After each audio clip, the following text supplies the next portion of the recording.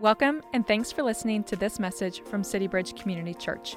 Our heart at City Bridge is to call all people to be fully devoted followers of Christ. To learn more about City Bridge and how you can take your next faithful step with Jesus, check us out online at citybridgechurch.org.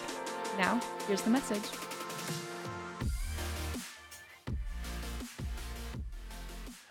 I want to ask you, what comes to your mind when you think about heaven?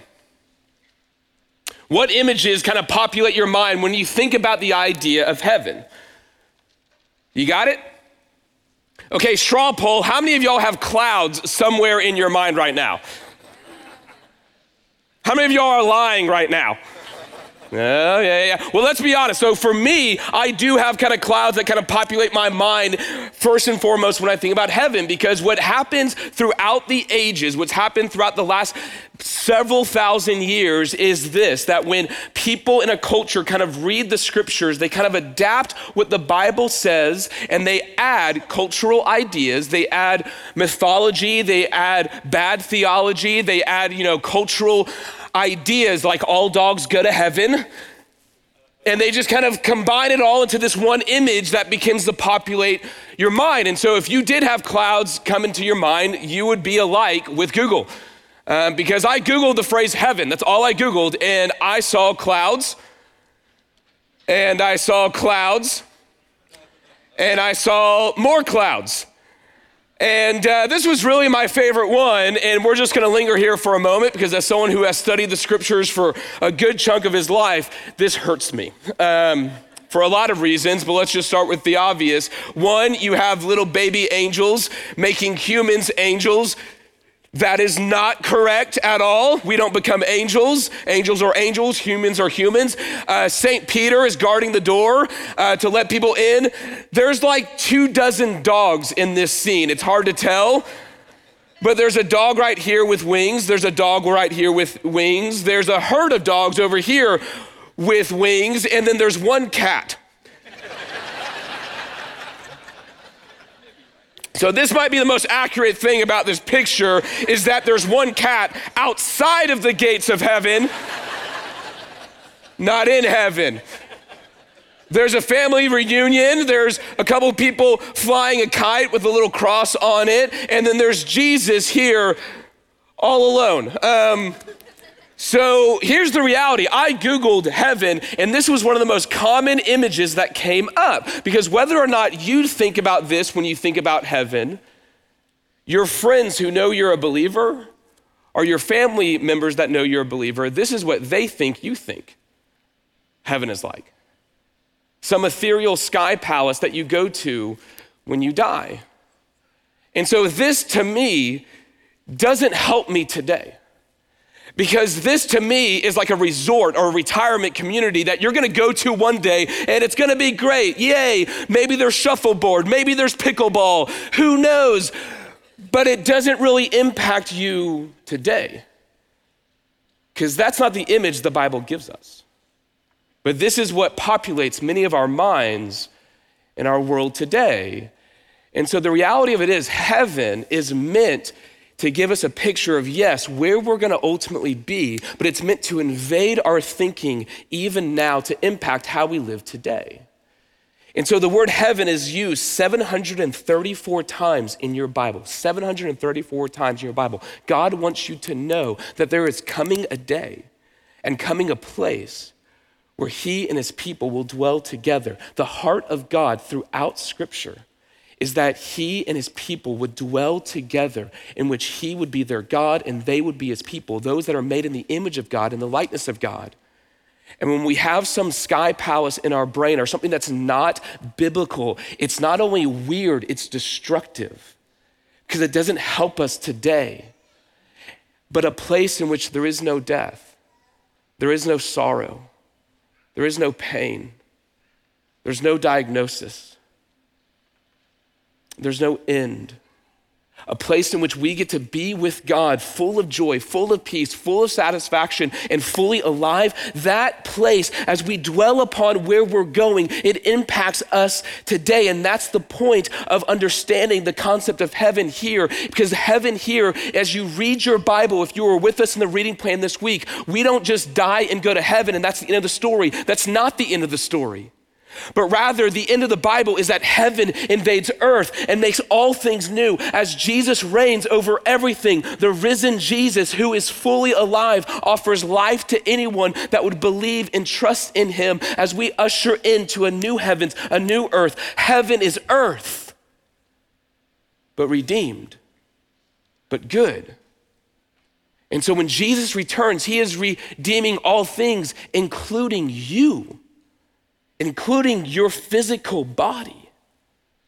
And as we begin to dwell on that reality, that shapes and impacts how we live today.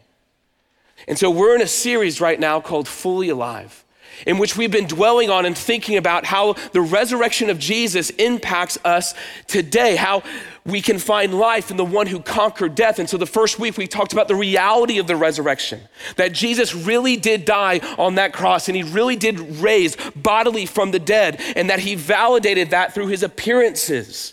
And then the next week we talked about the reason for the resurrection, that it's the foundational element of our faith, not just something we celebrate once a year, but the foundational element of our faith. And because it's that important, it has an impact on our daily lives.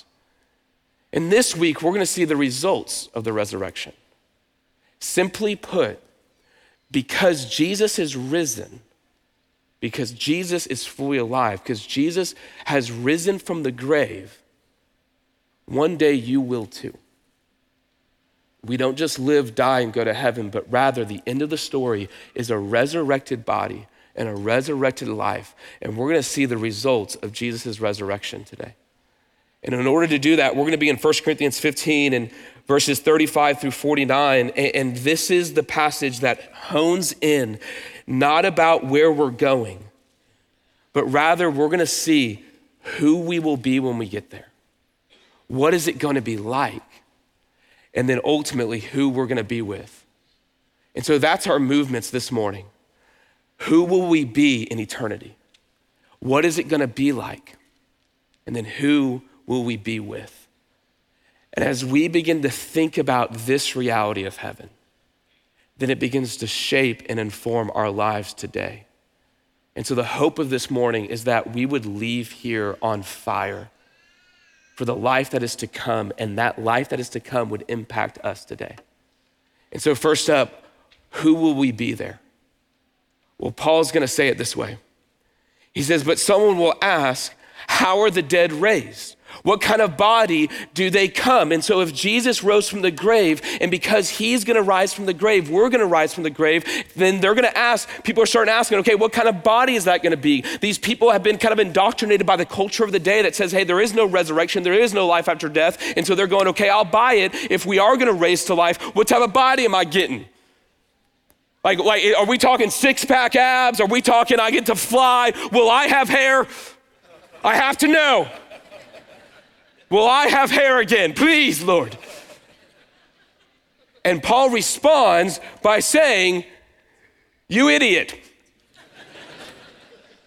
Which is a paraphrase, but he says, you foolish person, you're asking the wrong question. He says, what you sow does not come to life unless it dies. And what you sow is not the body that is to be, but a bare kernel, perhaps of wheat or some other grain, but God gives it a body as he has chosen, and to each kind of a seed its own body. And so right here, Paul uses a metaphor. You see, right now in my backyard, I have literally 1 billion of these. These are acorns. I know I have 1 billion of them because I have to clean them up and pick them up every single year. My son is 2, he's starting to help me a little bit, and by help, I mean he shoves them all in his mouth. The other day, I was with him, and he just was so cute going around picking them all up and holding them, and then I looked away for half a second, and I looked back, and they're all gone. And I'm like, hey buddy, where are the acorns? And he just looks at me like, I don't know, where did they go? And then I notice his mouth is bulging. And I go, buddy, here, right here. And he spits out, no joke, 12 acorns. And I'm like, okay, that's impressive. Do you think we can get 24 in there? No. But here's reality. Like this acorn right here, what Paul is saying is this. He's saying, hey, this right here, in order for it to become an oak tree, what does it have to do? He said it has to be buried. And so is this acorn an oak tree? Because right now, there's 2 massive ones in my backyard, and these things look very different. And yet, an oak tree is an acorn fully alive, fully what it was meant to be. And so what Paul is doing in this moment is he's trying to help us understand this reality of the resurrection, the results of the resurrection in our life, that in the same way that a seed becomes a tree, when it's buried, dies, and then raises back to life, this doesn't raise one giant acorn. This raised something that is similar to the acorn, but altogether different. In the same way that a seed becomes a tree, your present body, your present experience will compare to the resurrected body. That you will be you, yet altogether transformed, altogether different. The term that we use for that biblically is the term glorified. You will be glorified. You will have a glorified, resurrected body. And that's why the passage used glory over and over with what's next. He says in verse 39, for not all flesh is the same, but there's one kind for humans and another kind for animals and another kind for birds and another kind for fish. There are heavenly bodies and there's earthly bodies, but the glory of the heavenly is of one kind and the glory of the earth is another kind. There is one glory of the sun and another glory of the moon and another glory of the stars, and for star differs from one star to another in glory. And so there's 10 times in this passage is the word body is used. Paul is trying to be emphatic here. You will raise not some disembodied soul in some sky palace somewhere, but rather you will raise with a resurrected body, a physical flesh and bone body, and yet that body will be glorious. It'll be glorious. That's what's coming for us. And so that right there is helpful, but wildly vague. And so what Paul's gonna do next is he's just showed us who we will be. You will be you, but altogether glorious. And he's gonna help us understand that implication on what it'll be like to live in eternity. And that's where he goes next. What is it gonna be like? And he says in verse 42, he says this, he says, so it is with the resurrection of the dead. What is sown is perishable, what is raised is imperishable.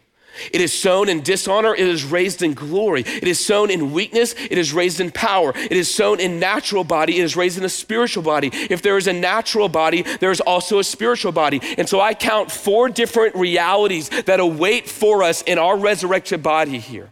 And what we're gonna do, in really a bulk of our time that's left, is we're gonna look at each one of these realities of what awaits for us, and we're gonna let the scriptures inform our minds and inform our hearts that if that's where we're going, how does it impact today?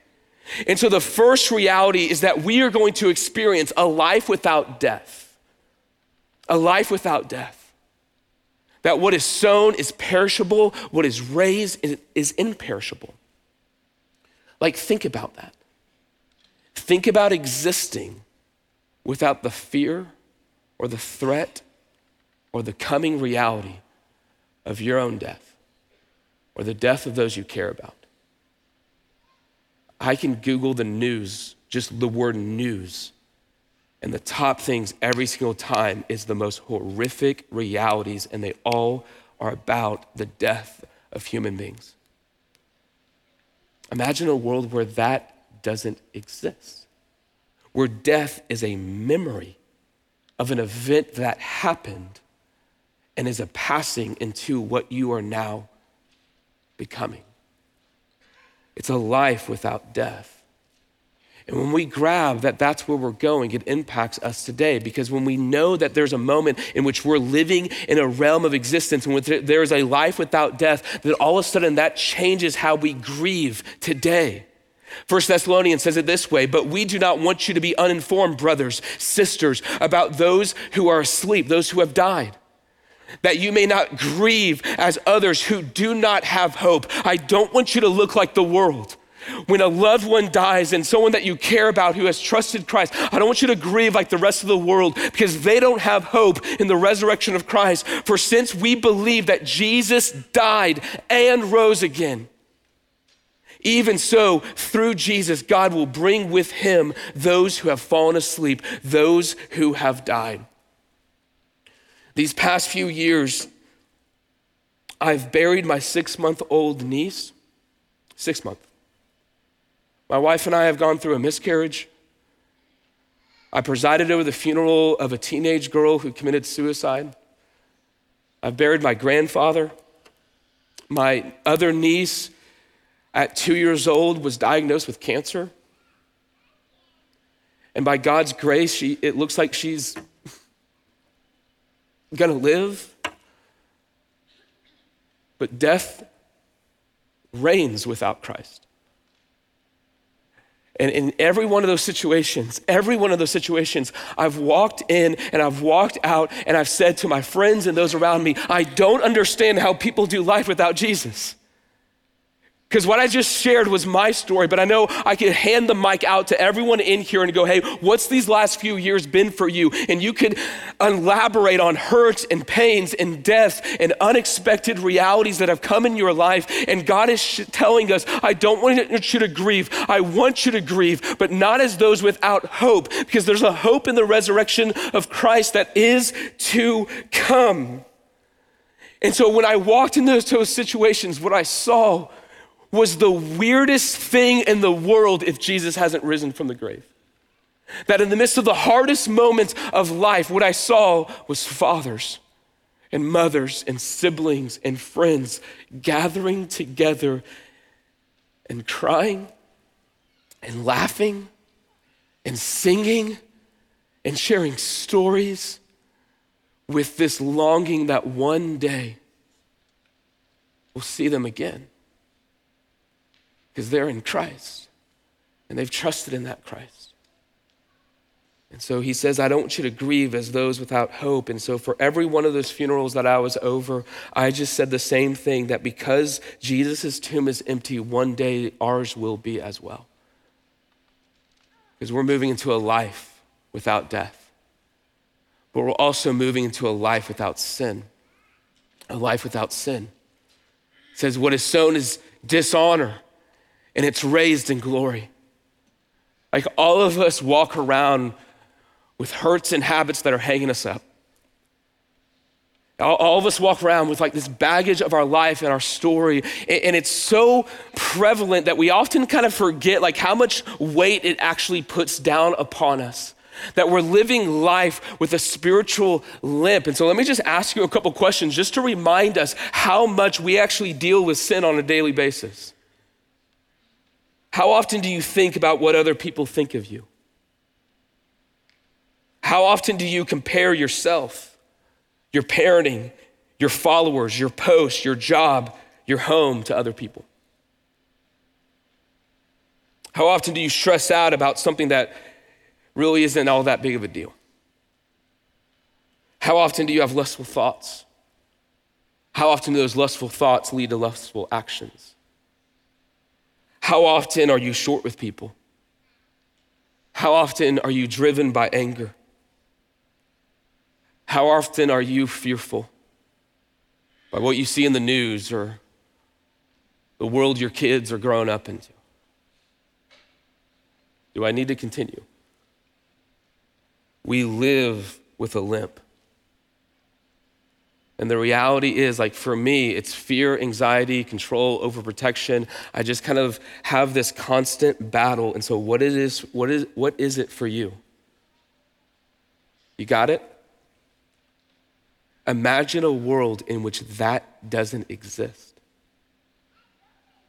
in which that lust, that fear, that anxiety, that pride, that insecurity, like you can't even try to be prideful. You can't even try to be insecure. You can't even try to be fearful. I was talking with my brother one time and we were talking about heaven, and he, like me, struggles with anxiety. And so I just said, hey, imagine a world in which you just didn't struggle with anxiety, in which you couldn't. Even if you tried. And that alone was this like light bulb that went on for him that like, oh my gosh, like my best day is not some vacation that I look forward to. My best days are where I'm walking in the freedom that Christ purchased for me. And I get this little taste of what it means to walk in the fullness of life, the fullness of joy, the fullness of peace, the fullness of satisfaction. And so if that's where we're going, then that impacts how we deal with sin today. Because if you were made to live in a world without sin, then doesn't it mean that to be fully alive is to go to war against the sin that so easily entangles you? It says it right here. It says, beloved, loved ones, you're loved by God. We are God's children now, and what we will be has not yet appeared. But we know that when he appears, we shall be like him. Why? Because we're going to see him as he is. And then everyone who thus hopes in him, what happens? We purify ourselves because he is pure.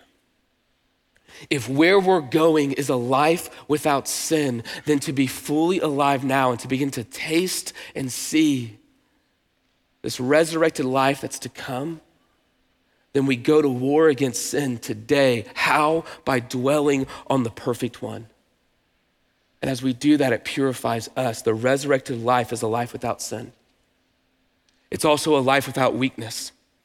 It says, what is sown in weakness is raised in power. My granddad, before he passed, I used to always ask him, hey, how's it going? And he just goes, well, if it ain't hurting, it ain't working. I was like, okay, too much information, Grandpa. But it's true. And the older that you get, the more you recognize, like, if it ain't hurting, it probably ain't working, all right? And so here's the reality. Like, I won't say how old I am, because everyone who's older than me are gonna be like, oh, you wait until you're my age, you're really gonna feel the pain. Everyone who's younger are gonna be like, oh, I'll never be that way. But here's the reality. I'm older than some, younger than others, okay? And I'm starting to not recover the way I used to recover. Like D-Now weekends, I used to be able to go all night, hang out with the kids, all that stuff. Now it takes me like a week to recover. And like sometimes like I will go to bed and I'll wake up hurting. And I'm like, I literally did nothing for the last 8 hours. How am I sore? And I know right now, everyone who's younger are going, well, that'll never be me. I'm just gonna always hit the gym. False. Everyone who's older are like, you wait. But that's the point. Our bodies are decaying. And we get these constant reminders. And for some of you, like my friend Andrea who just shared, you get a more real reminder constantly. Maybe it's chronic hurts, chronic pains. We are living in a broken world. And I love what she said here. She said, all that has done is made me realize I have Jesus and that's enough. And so a future life without weakness changes how we endure hardships today. That's what 2 Corinthians says. It says, so we do not lose heart. Though our outer self is wasting away, our bodies are decaying, our inner self is being renewed day by day, for this light, momentary affliction is preparing for us an eternal weight of glory beyond all comparison. I want you to notice it does not say live, suffer, die, go be with Jesus, but rather there is something about your suffering that in God's economy is actually preparing for you an eternal weight of glory. Your suffering right now will make heaven sweeter. And I don't know how that works, but I trust a God who can take our most horrific moments and redeem them. And in the meantime, we don't look to the things that are seen, but the things that are unseen. For the things that are seen are transient, but the things that are unseen are eternal. Many of you know the name Johnny Erickson Zancada. She is a woman who, whenever she was a teenager, she broke her neck by jumping into a lake, and she hit her neck and she became a quadriplegic. And yet throughout her journey, it's that has actually brought her more joy, more life, more love for God and others than anything else. And one of my favorite quotes from her, it talks about heaven and what it's gonna be like.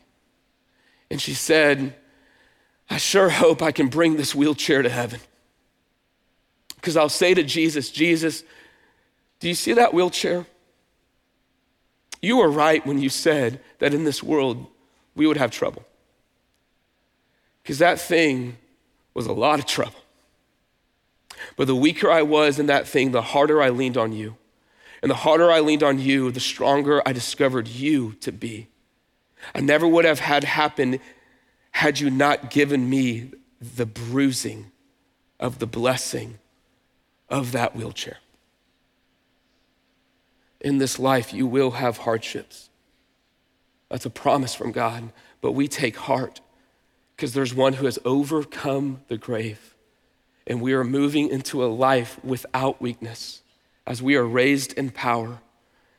And that right there changes how we endure hardships today. And lastly, we are moving into a life without end. It's sown a natural body, it is raised a spiritual body. That word natural body right there is referring to the present body that you have. The spiritual body is the body that is to come, made ready for eternity, that you will live forever in Christ. You were made, you were destined, you are destined to live on a real earth with a real body, with real experiences, with real adventures, only without death, sin, weakness, or end. That is a lot more attractive than some sky palace. And that is what begins to inform our lives today. And if we are living a life without end, in which that is the true existence that we have been made for, then that changes how we steward our lives today. It says in 1 Corinthians 3:11, it says, for no one can lay a foundation other than that which is laid, which is Jesus Christ. Now, if anyone builds on the foundation with gold and silver and precious stones, these things that are done in service to Jesus Christ, or wood, hay, and straw, things that are done for your own selfish agenda and gain, each one's work will become manifested for the day. There's coming a moment where we will stand before an almighty God who loves us and is for us and wants us to be fully alive. The day will disclose it because it will be revealed by fire. And the fire will test what sort of work has been done. And then it says, if the work that anyone has built upon the foundation survives, he will receive a reward. If anyone's work is burned up, he will suffer loss, though he himself will be saved, but as only those through fire.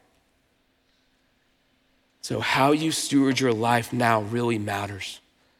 We spend so much of our energy accumulating wealth and comfort.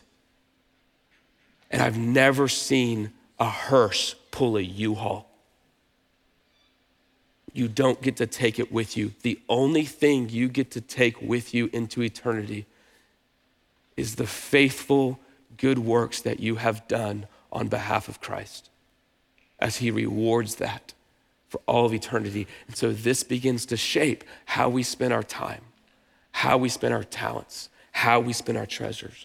The resurrected life is a life without end, and that changes us today. And so the life that is to come is a life without death. It's a life without sin. It's a life without weakness, and it's a life without end. That's where we're heading. That's what it's gonna be like. And so the final question we need to wrestle with is then who will you be with? Simply put, you will be with God. The heart of God is to be with his people. C.S. Lewis was once asked, hey, as you read Revelation and the streets of gold and kind of the imagery there, do you think that's real or do you think that's metaphor? And I love his response. He goes, it doesn't matter. Because what he said was to have God alone is enough. To have everything without God is to have nothing. And to have nothing with God is everything. The good news is God. You get to be with him because that is who you were made for. And so he says it this way. Thus it is written, the first man, Adam, became a living being. And the last Adam, Jesus, became a life-giving spirit. But it is not the spirit that is first, but it's the natural and then the spiritual. The first man was from earth and a man of dust, and the second man is from heaven. As was the man of dust, so also are those who are of dust, as is the man of heaven, so also are those who are of heaven. Just as we have been born of the image of the man of dust, Adam, we shall also bear the image of the man of heaven. And so what is Paul talking about right here? He's talking about the very heart of God. That in Genesis chapter 2, this is what it's throwing back to, that when God created everything, he created Eden, he created a place in which he and his people could dwell together. And that first man, Adam, was made from the dust of the ground. And then it said that God breathed life into Adam, and Adam became a living being. But then in Genesis 3, we decided, hey, I can be a better God than God. And so I'm gonna choose my own way. I'm gonna choose my own adventure. I'm gonna choose my own path away from the author of life. And the only thing that's left after that is death. And so it says in Genesis 3 that God looks down at Adam, and this Adam that was made from the dust of the ground and the breath of life, he says, from dust you came, from dust you will return. What is missing? It's the Spirit of God illuminating and animating the heart and the life of Adam, of humanity. And yet God in that moment looked down at broken humanity and said, I'm gonna send a boy. Genesis 3:15, I'm gonna send a rescuer, I'm gonna send a savior, and he's gonna come and he's gonna make all things right. He's gonna be fully God and fully human. He's gonna be my son, Jesus the Christ, and he's gonna enter into the human story because the heart of God is to dwell with you, to dwell with his people. And if there's anything that's keeping him from you, he will do something about it. And he will take away your sin. He will take away death, and he will raise to life as Jesus died on the cross for your sin, entered into death, rose to life. And this passage is telling us Jesus is the prototype for our own resurrection that is to come, that we will be with God, God will be with us, and we will be like Christ. That we were born as a man of dust, you were born human. And you will remain human, but then also you will begin to bear the image of the man of heaven. God wants to be with you, but then God also wants you to transform to the image of who you are meant to be, full of joy, full of love, fully alive. That's what awaits for us. That's the heart of God.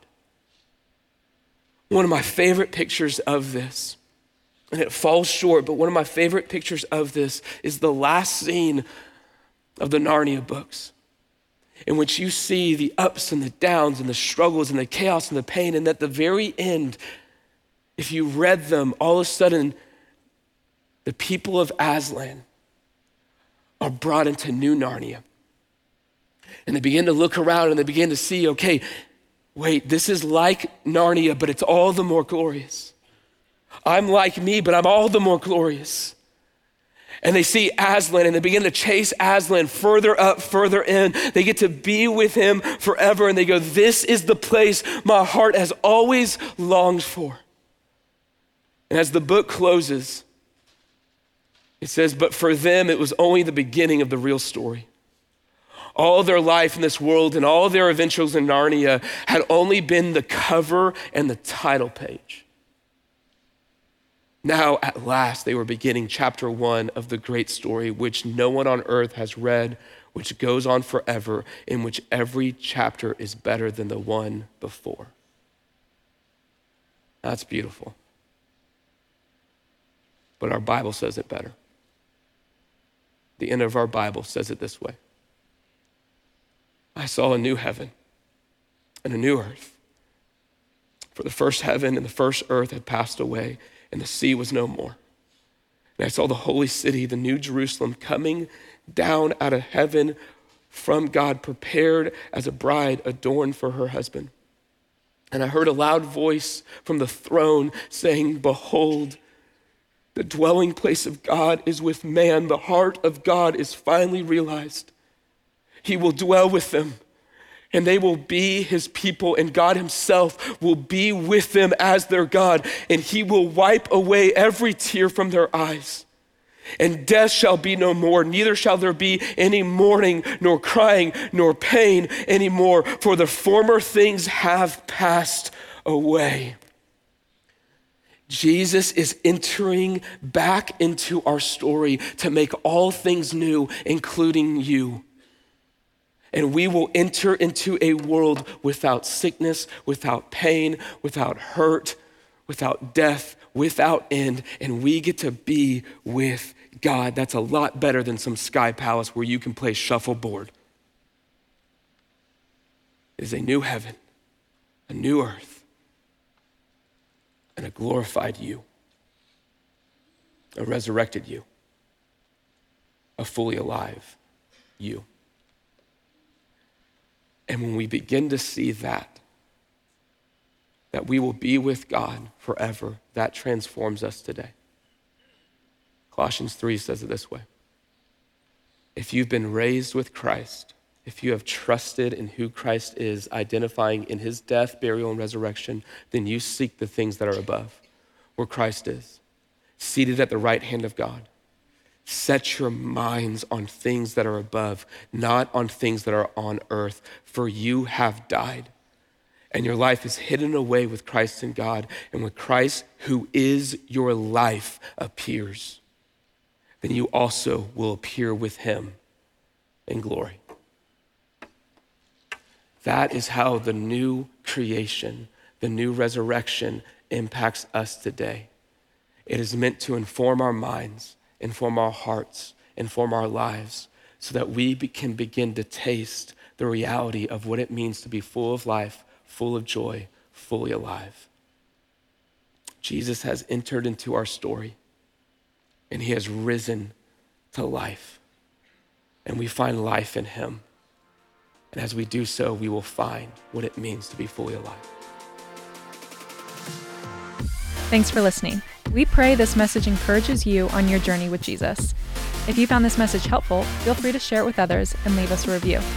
To learn about City Bridge and how you can take your next faithful step with Jesus, check us out online at citybridgechurch.org.